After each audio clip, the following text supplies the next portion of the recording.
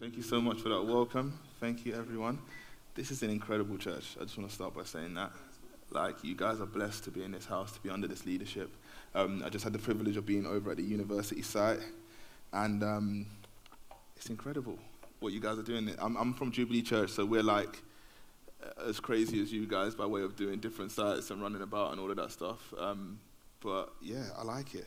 I feel like it's good. We can't get too comfortable. So yeah, it's amazing. I am so holy that I forgot my Bible at the last so just getting it up on my phone, amazing. Yes, so thank you so much for the intro. I've had a crazy week. It's been mad. So I'm a musician, like was said. You can definitely take that down now. Yeah, thank you. So yeah, I'm a musician and I have the privilege of going all around the world and traveling with my band. It didn't always start off like that. We're a jazz band, so we started about 12 years ago when we were just kids. And the pinnacle of jazz music was kind of, you play at a few jazz clubs here and there, and you might go to the odd jazz festival every now and again in Europe. That was like the pinnacle.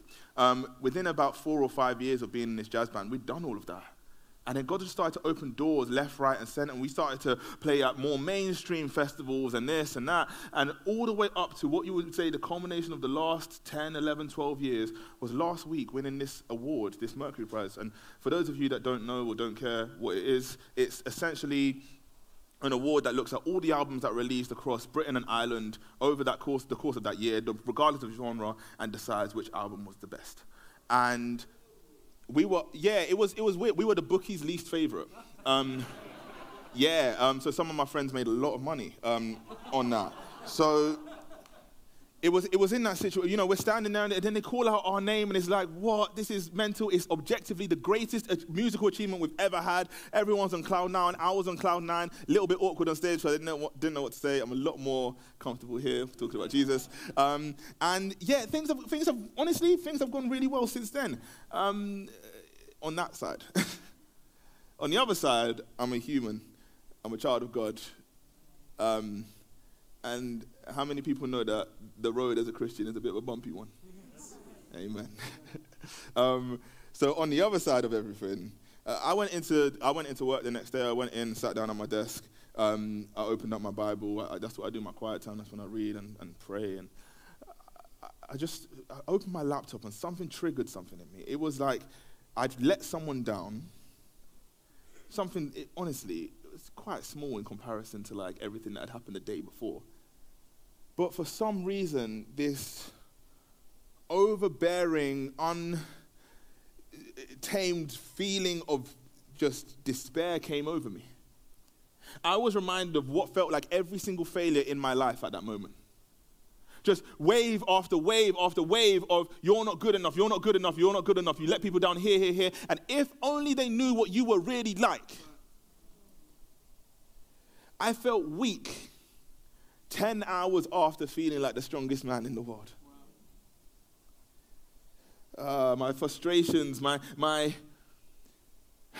shortcomings as a friend, as a son, as a husband, as a child of God, all came crashing back to me. And this feeling, I could only describe it as a cloud that was over my head. So we won the award on Thursday. This is Friday morning. And the whole day I feel different. People keep coming up to me and saying, wow, you must be so happy. And I'm like, yeah. And then I go home and my wife, she sees me and she's like, what's up? I said, I'm good. She said, no, are you actually okay? And like every godly man, I said, yeah, I'm good. Went to bed, woke up the next day, went in, opened my Bible again, and this feeling came straight back. I was still under this cloud. I'm thinking, what's going on? I'm under this cloud. I feel what can only be described as oppressed. I felt weak. I felt like a failure. But my Bible reading, I'm doing Bible in a year, right? And the reading that day was from 2 Corinthians chapter 12, verse 1 to 10. Now, I know this well. This is like my life verse because it saved my life. And I opened it, and I can't tell you the healing that happened in that moment. And so I'm sharing it with you today. Because I am willing to bet that in a room like this, there's some people feeling a sense of failure, a sense of not being good enough, a sense of discouragement and despair. And in the name of Jesus, that will all be tackled and you'll be delivered from that today in the name of Jesus. Let's pray. Bow your heads. King Jesus, you really are king above it all. You died, you were raised to life, and the keys of the kingdom, all authority and power is given to you. Authority over our shortcomings and weakness, authority over death itself. You really are the king above all. So we address you as King Jesus, and we pray that you would have your way here today. You've already had your way today, Lord God, but we pray that you would continue. More and more of you, more of your glory today, we pray in the name of Jesus. And everybody said, Amen. Amen. So I'm preaching from 2 Corinthians chapter 12. If you've got your Bibles, feel free to turn there. I'll give a little bit of context while we're turning to that place. The sermon's called The Power of Weakness, right? Because there is power in weakness according to Jesus. The context is this. Paul plants a church in Corinth, Acts chapter 18. He tells them, he preaches the gospel to them. He starts this church. He's an apostle. He started churches before. He starts this church. He goes away. He gets reports that everything has gone left. Like left. People are arguing about who got baptized by who and therefore who's greater than who. There's all these kind of like crazy, like immoral things that are happening in the church that he needs to start addressing. So he writes this letter, 1 Corinthians, to address that. And they completely ignore him. In fact, some people have crept into the church, and these are other apostles that have started to kind of badmouth Paul. And so you've got this congregation there that isn't listening, and then you've got people who are in the congregation who assume themselves as their leaders, and they're saying Paul isn't all that. So what Paul does is he visits the church in Corinth, right? He visits them, and it goes even worse. He calls it the painful visit. They cast him out. They said to him, essentially, look, you're poor. We ain't sure about your credentials and your authority, and beyond all of that, you're not a very good preacher. Ooh. Don't any of you send me that message today, please. This is Paul, right, we're talking about. The apostle, Paul, the guy. And they said, we ain't too sure about you. We ain't too sure about you got the credentials and the, you know what I mean, to be telling us what to do. And so what happens is Paul writes another letter where it's not in our Bibles, but we kind of get the context of this from 2 Corinthians. He writes another letter to them and basically rebukes them for what they're doing. And they are sorrowful. A lot of them, not all of them, turn away and they're like, we're so sorry. And then Paul writes this letter we have here, 2 Corinthians, to say, look, we're all blessed. We're good.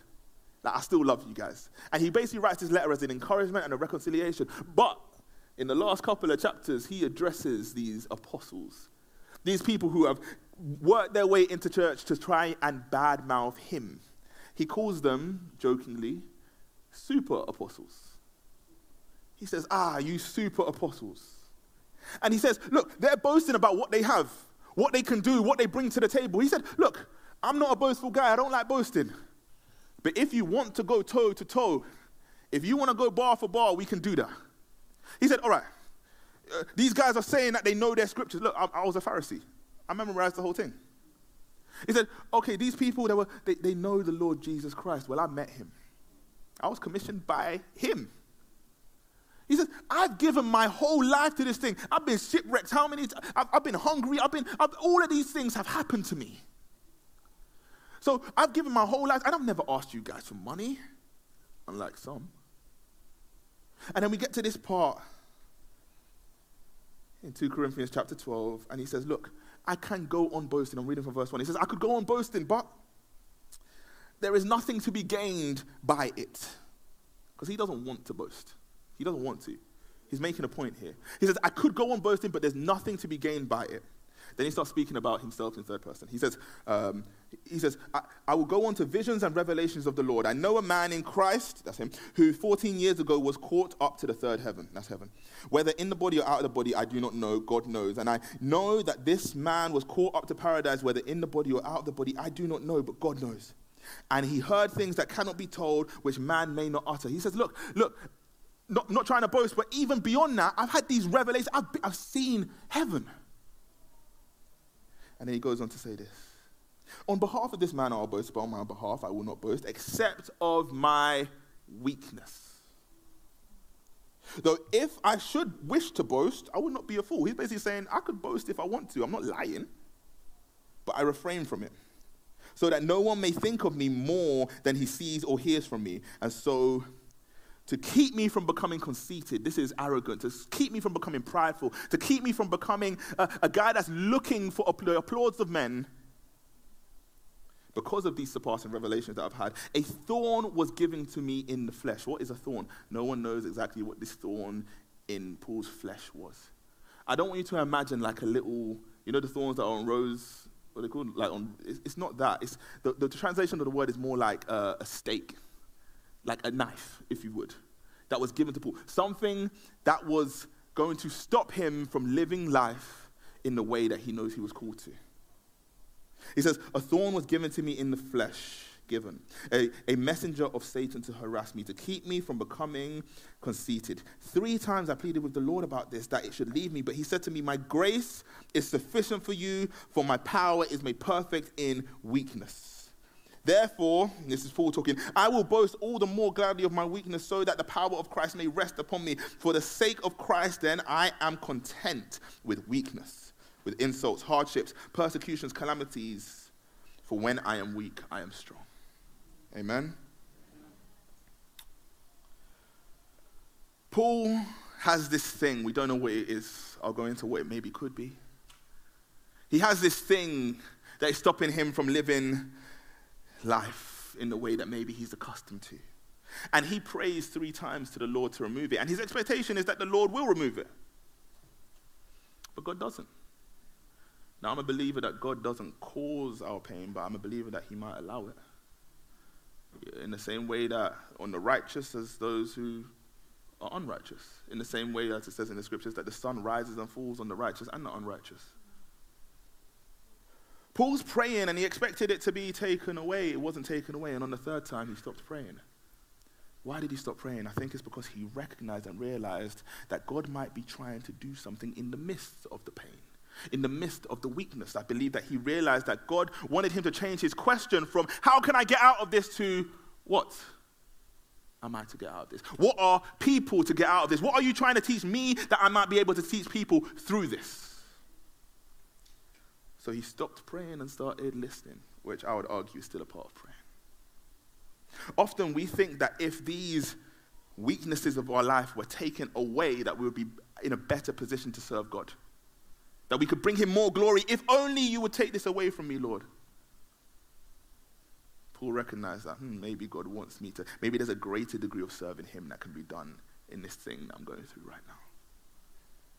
And I'm not here just wishfully thinking or dismissing what is your own pain.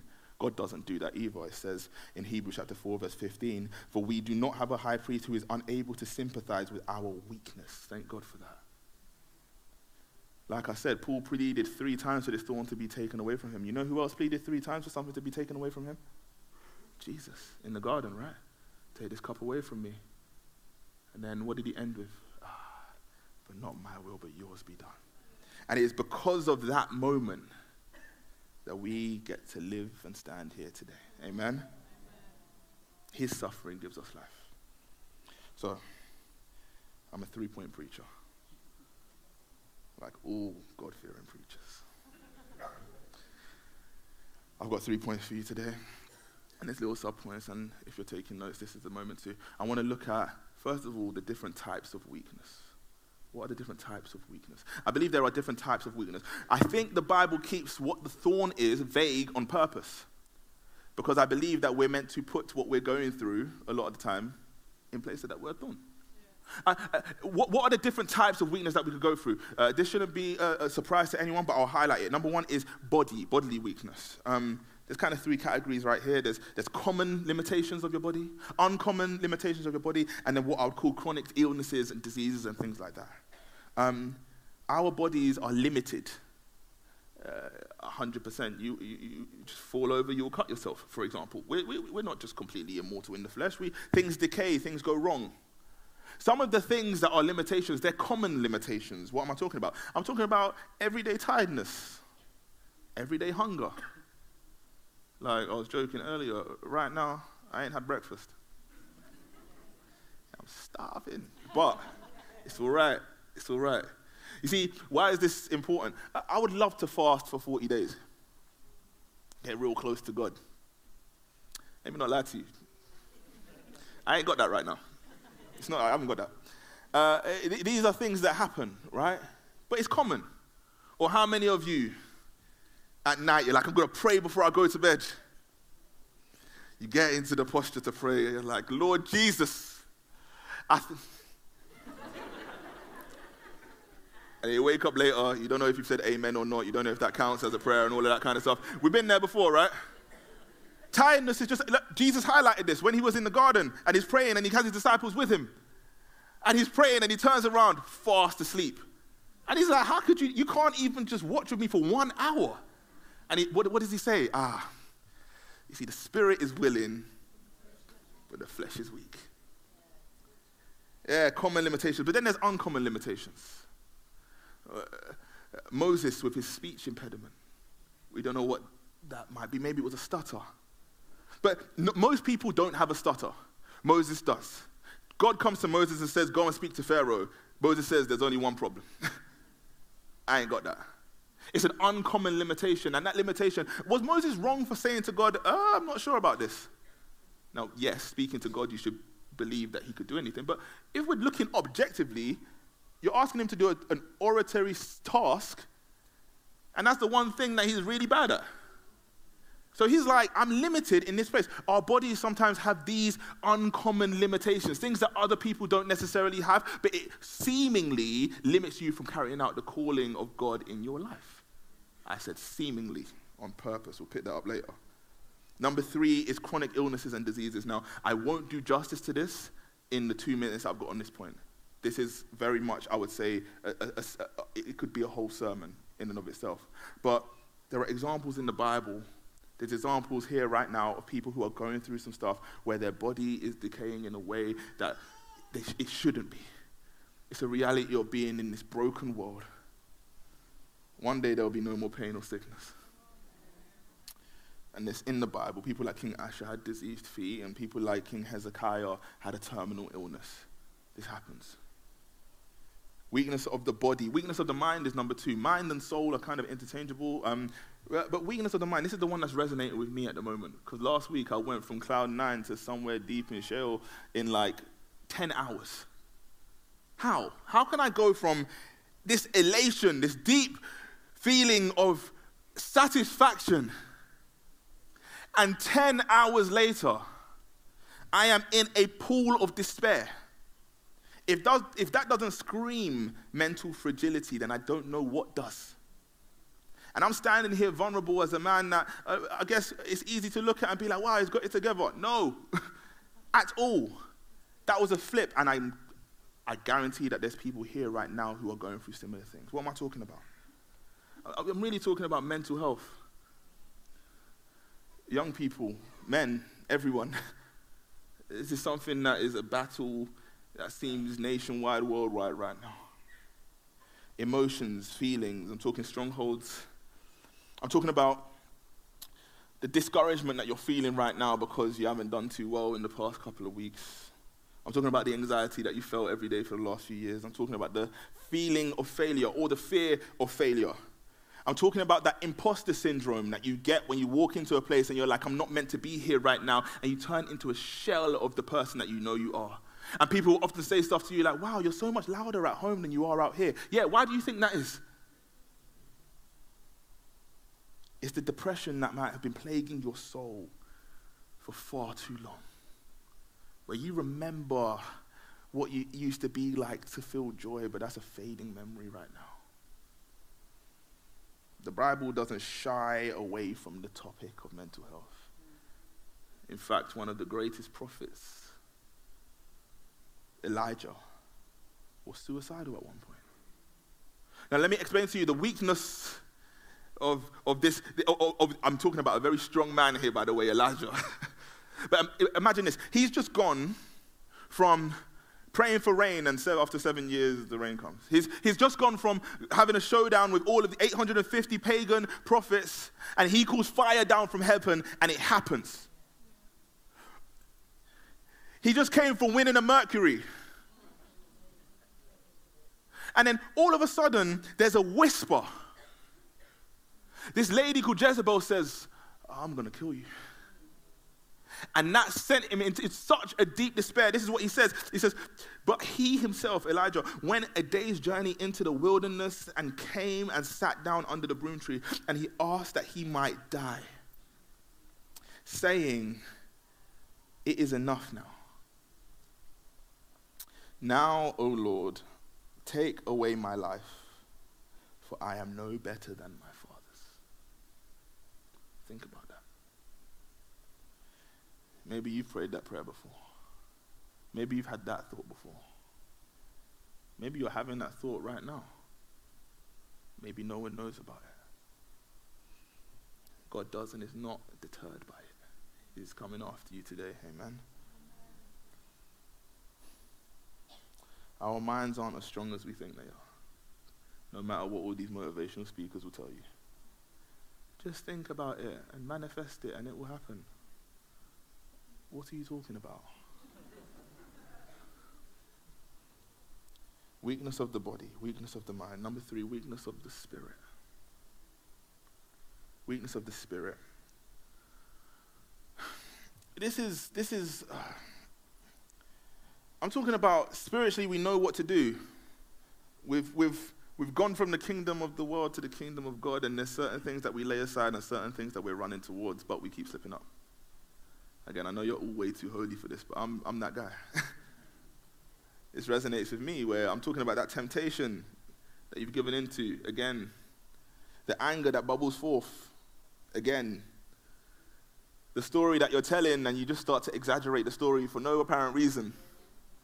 Anyone been? Yeah. Don't have to put your hands up, don't worry. But you've been there before, right? Where it's like, why did I do that? Like, I know what I'm meant to be doing, and I just didn't do it. Like, I know what God's called over my life. I know that God has put me in this place to contend for the gospel. But when they started talking about how denouncing Christianity in my RE class, and I just sat at the back, and no one knew that I was a Christian in there, why did I do that? Or when I'm walking down the street and God says, go and tell that person that I love them, and you know that their life could be saved right now, and you let them walk straight by, you say, I'm sure someone else will speak to them. Weakness. Romans chapter 8, verse 26. This was not in my sermon this morning, but today's verse of the day on the Bible app is Romans 8, verse 26. And it says, let me read it out. It says, likewise, the Spirit helps us in our weakness, for we do not know what we ought to pray, what we should pray as we ought to, but the Spirit himself intercedes for us with groanings too deep for words. That is God's way of saying you do not know how to pray. None of us. Think of the best prayer that you've ever heard. God says, yeah, we're going to need a translator. So spiritually, there's this deficit that we often go through. Think about Peter. Strong Peter. Zealous Peter. He's there saying, Jesus, I'm going all the way with you. Jesus is about to get arrested. He pulls out, goes to chop off the guy's ear. Think about what he was trying to hit, really, if he hit someone's ear. You know what I mean? This is the Peter that we're talking about. And the next day, they say to him, aren't you one of the Jesus people? Me? No. No, I've seen you around with Jesus. Nope, must have been another guy. There's another Peter down there. Check with him. No, I'm sure it's you. He says, can you just leave me alone? It's not me. All right, then he remembers. Wow, how fragile.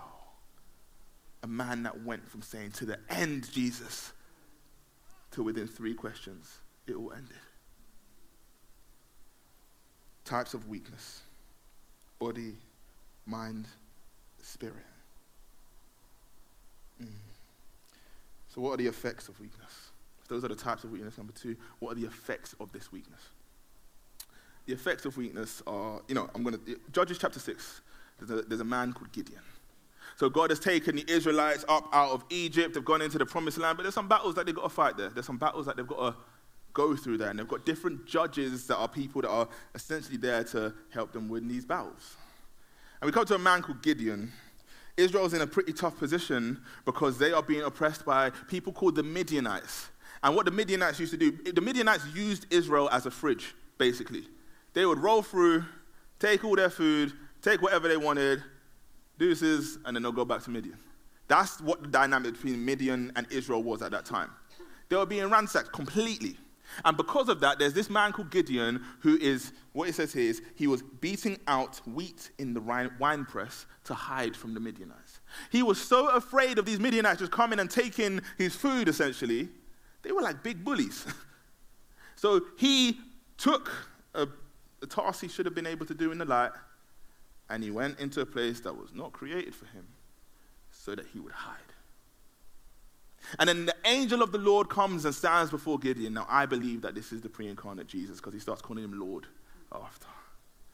And the angel of the Lord stands there and he says, "The Lord is with you, O mighty man of valor." Now, I'm not going to lie, I could have dealt with that last week. You expect him to be like, "Rah, the Lord's with me. Okay.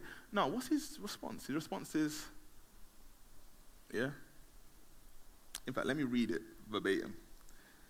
He says, "Please, my Lord, if the Lord is with us, why then has all of this happened to us?" He says, where are all the miracles? Eh? Where's all the wonderful deeds that our fathers told us about? Oh, the Lord took us up out of Egypt. Where is it? Because last time I checked, I'm here in a wine press. And my whole nation is being used as the local fridge.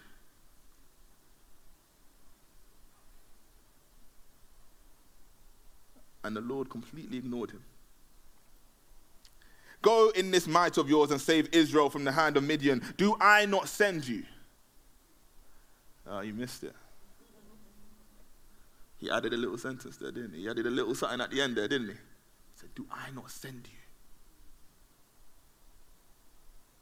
And he said to him, this is Gideon talking, he says, "Please, how can I save Israel? Behold, my clan is the weakest in Israel. And, my clan Manasseh is the weakest, and I'm the least of my father's house." What Gideon's saying is, I am the weakest of the weakest in the weakest. How can I be the one to help save Israel? And the Lord said to him, notice the Lord didn't say, "No, you're not. You're not the weakest." The Lord said, "But I will be with you. And you shall strike the Midianites as one man." And Gideon said back to him, Okay. "If I have found favor in your eyes, then show me a sign that it is you that speaks with me." What are the effects of weakness? I'm going to find 3 things from this story to show you the effects of weakness, because Gideon was weak, objectively. Number 1, discouragement. Weakness is a passion killer. It makes you feel insecure. You feel discouraged. You end up beating out wheat in a wine press. You end up, not doing what you were called to do in a place that you weren't called to do it. You end up like Peter, going back to fishing after being told that you are the rock on which the church is going to be built. Discouragement. Number 2, what happens what is the effect of weakness? Doubt. You start to doubt. You ever seen that in verse 17? The angel of the Lord appears before Gideon. And in verse 17, he says, "I'm going to need to see a sign." Excuse me? Think about that. If an angel came and stood right here and said, "King's Arms, it's time to go out into Bedfordshire and preach my gospel right now," and we said, "Yeah, I'm going to need a little bit more than that though, angel." Like what? How? It's doubt. When weakness breeds doubt. And the thing about doubt is it gets you to concentrate on the weakness instead of concentrate on the miracle that's happening right in front of you. You know how many times I've been in a meeting? How many times I've been in a meeting and something has discouraged me, and so I'm standing there and I'm thinking about that thing that has discouraged me, and then we come outside of the meeting, it's all gone all right, and people are like, "Wow, God moved today." Moved where? Isn't that me? Did you not see that person was, and God was doing it? And I'm like, I didn't hear God at all. I didn't see a move. I felt nothing. Why does that happen? Brothers and sisters, it's because you can't look up and down at the same time. Who wants to volunteer and try? Either you're looking down at your circumstance or you're looking up at God and trusting him to deal with your circumstance. So that discouragement, that weakness breeds discouragement, that discouragement breeds doubt, and that doubt takes our eyes off of the Savior and onto our own situation, which ends us up. It means that we end up missing the miracles and saying, Lord, I'm going to need more than that. And God's like, I'm right here. Maybe that's you today. Focusing on frailty and missing direction. Cynicism and skepticism are there to kill faith. But in Jesus' name, some faith is going to be revived today. Amen. Okay, let me speed up. What's the third thing? What's the third effect of weakness? The third one is discarded dreams. Discarded dreams. Israel was God's chosen nation. Israel is covenant relationship with God. They're different. They're built different to all the other nations. Like, God has promised them. Deuteronomy, the end of it is like, I'm going to be with you. Yeah, but the weakness caused them to be like, yeah, that must have been for another generation, not us. What has God promised you? What's that word that was said over your life 10 years, 15 years ago? Where someone said to you, oh, God has called you to be a father to people. God has called you to go out to the nations. God has called you to have involvement with the youth. God has called you to be a pillar of faith within the school where you are right now. What has God promised you that has been discarded because of this perceived weakness? Physically, objectively, Gideon was the weakest of the weakest in the weakest. Yeah. Israel were oppressed. Things looked bleak. The enemy wants the weakness, the reality of your weakness, to quench the greater reality of your calling. That's what he wants. If he can get you to focus on the weakness and be like, you know what, God, you got the wrong person, then he's laughing. Not today, Satan. Is that what they say? Because this is what God says. Look, here's a tip in life. Truth is God's opinion on anything. That's what truth is. Yeah. Whatever God's thoughts are on anything, that is called truth. Seek the truth. Because you may be looking at something, we like to use the David and Goliath analogy. You might be looking at a Goliath that objectively is a big thing. It's too much for me to overcome. It might be inside you though. It's this weakness where it's like, I can't speak. How do you want me to go and do that? I get nervous when I'm in front of people. How am I meant to speak? Objectively, yeah, that's right. It's factual, but it's not the truth. What's the truth? The truth is God's opinion. What's God's opinion? He says, you don't fight against flesh and blood. So what you're seeing right now, yeah, it's there, but that's not where the fight is. That's not really the real fight. But then God also says, yeah, that's not the real fight, but also the battle belongs to me, not you. The battle belongs to the Lord, right? Yeah. So don't be scared of what you see. Don't be scared of the fact that you're going to have to fight, because the fight is actually mine. Vengeance is mine, says the Lord. And then he says, even then, just remember, I am for you, not against you. Which means that, yes, you're in a fight, but the Lion of Judah is on your side. I know what side I want to be on.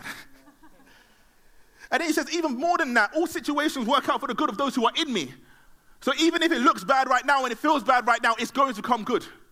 Oh, you don't believe me? Well, my ways are higher than your ways and my thoughts are higher than your thoughts. So even if you don't see it right now as it is, have faith that it is going to become that, because you would never even understand what my ways are right now. He's saying that, just believe that even that it may not seem so, that it is so, simply because God said so. You hear what I'm saying? That's really the crux of this. God uses weakness. Someone should have said hallelujah right there. Because that's you and I. God uses weakness. He uses weak people. So whatever limitation that you came in with today, God said, yeah, my blood covered that. Yeah.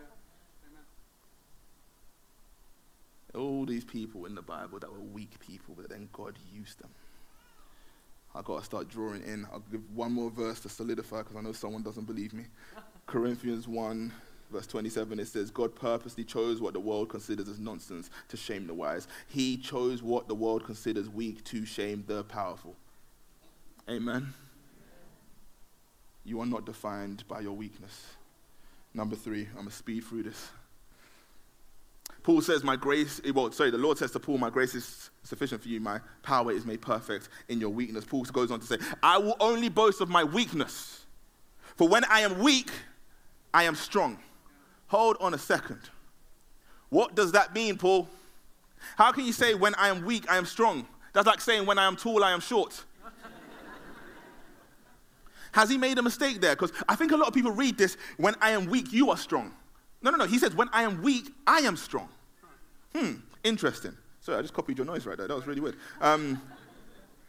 It sounds like he messed up. But I've said this before. As Christians, we need to be used to oxymorons. You have to lose your life to find it. You have to die to yourself. Crucified with him, and now you're alive. And another one, when you are weak, you are strong. How, though? Jesus explains this in the Beatitudes. He stands there, it says he went up the mountain, and when they gathered, they came close to him, and he began to speak. And when he spoke, he said, blessed are the poor in spirit, for theirs is the kingdom of heaven. Blessed are the poor in spirit. What does that mean? Blessed means happy, fortunate, to be envied. Are the people who are poor, destitute, bankrupt spiritually.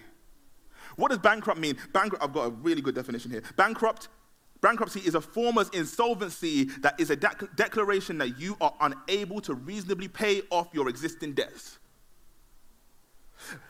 Blessed, to be envied, are the people who spiritually recognize that they ain't got nothing to bring to the table. They recognize that, but for some kind of intervention, they are doomed. Let me flip that around. There's still 2 or 3 people that don't get what I'm saying. How unfortunate it is when people live life thinking that they're strong and they've got it together. Oh, how unfortunate that is. But to the ones that realize I ain't got nothing right now. In fact, Jesus said this, who of you can add a single hour to his lifespan? Ooh. You realize in that moment, so every single breath that I'm breathing is ordained by Christ.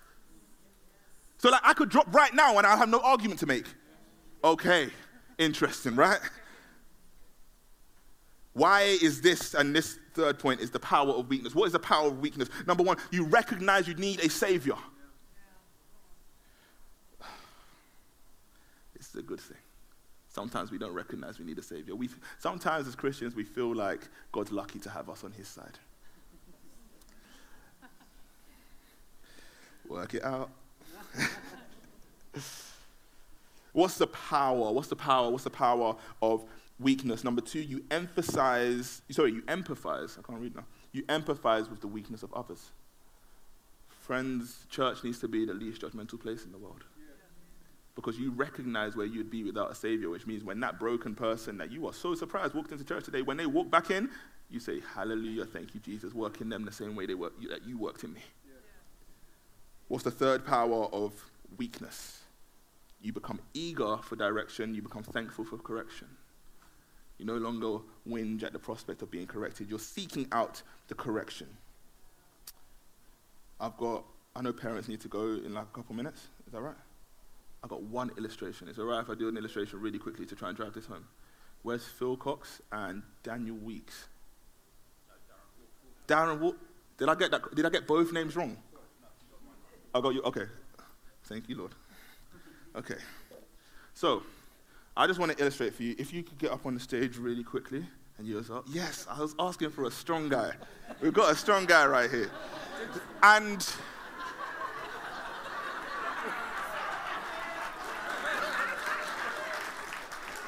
now, if you were listening to the sermon, you'd realize that you're strong.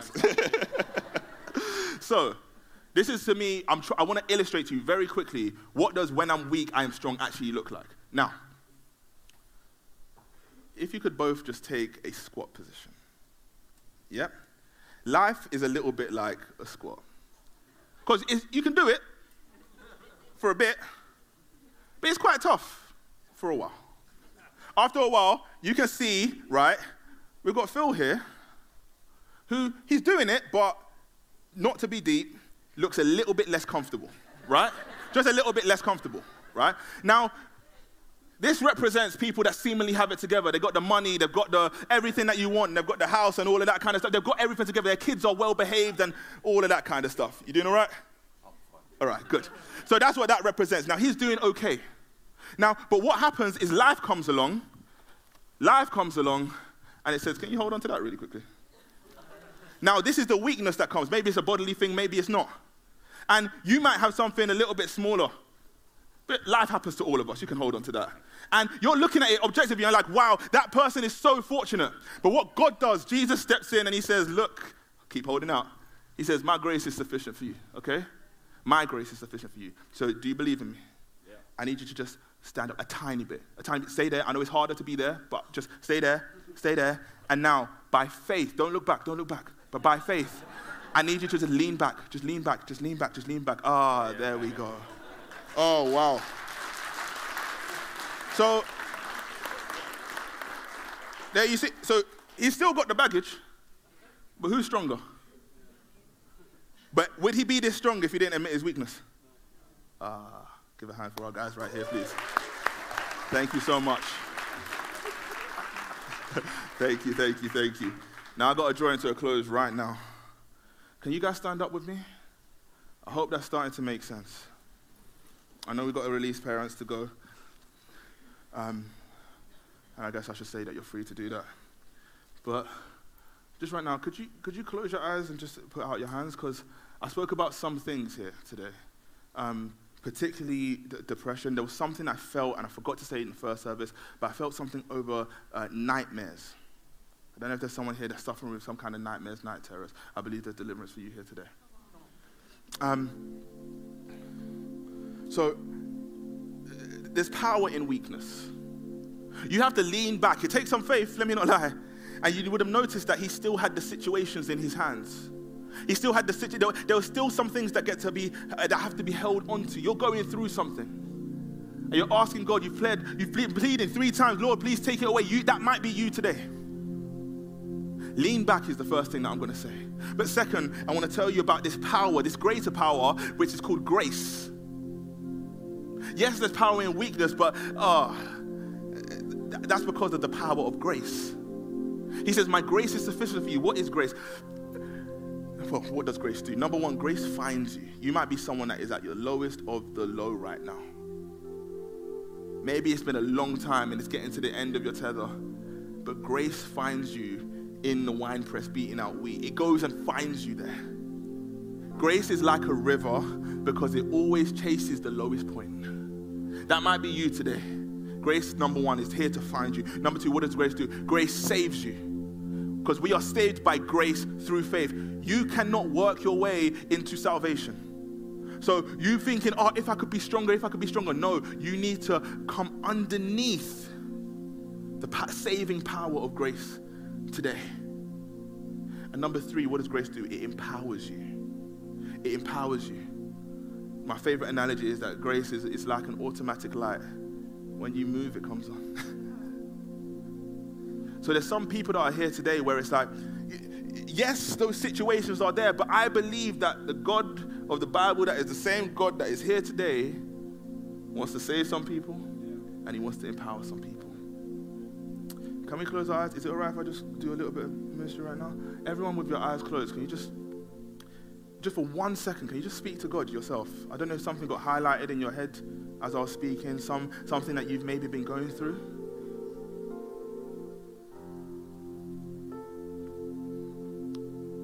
And if you're here and you're someone that believes right now that it's like, Lord, I need to feel that strength. Because I've been in this squat position for way too long. And you need that empowering grace. So I'm going to ask you to put your hands up right now if that's you, because I want to pray over you. Thank you, Jesus, for these hands. I believe these hands are like you sitting back into that chair. It's an acceptance thing. You accept the help of the Lord. You accept the grace of God. keep your hands up, or you can just put them out. I just thank you. I just wanted to know that I'm praying for some people here right now. You can put them down for now because there's a second category of people I want to call out. These are people that they don't know Jesus. They don't know this power. They've spent their whole life squatting. They've spent their whole life away. Maybe they've spent their whole life pretending that they're sitting on a chair, but they're not really. Maybe some people will be surprised by your hand going up right now, but you're feeling the push of the Holy Spirit. Maybe you're at home and watching this on the stream. I want to ask, if that's you, but you want to give your life to Jesus Christ today, I want you to put your hand up as well. Not for my benefit, but he died for you in public. I want you to make this declaration in public as well.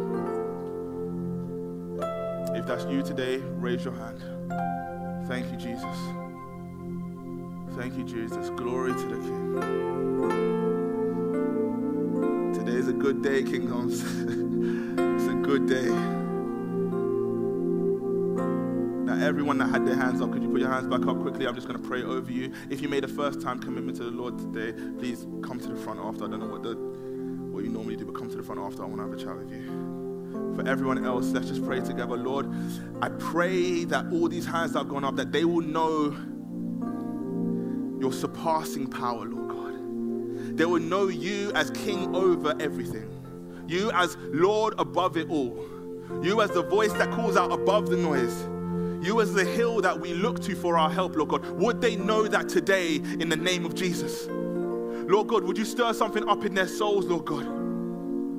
Would the lion, like was sung earlier today, would the lion come out of their chest today, Lord God, that they would know that they are yours and therefore they can walk in confidence because they're yours, Lord God. Lord Jesus, I bless this house. I thank you for this house, Lord God, and I pray that you, Lord God, this house will be marked by your presence. That this house will be marked by the presence of the living God. That day after day, people will find an oasis in the desert here in King's Arms. Thank you, Jesus, for this house. Thank you for your love and your kindness and your grace, Lord God, that is sufficient. In the name of Jesus we pray. Amen.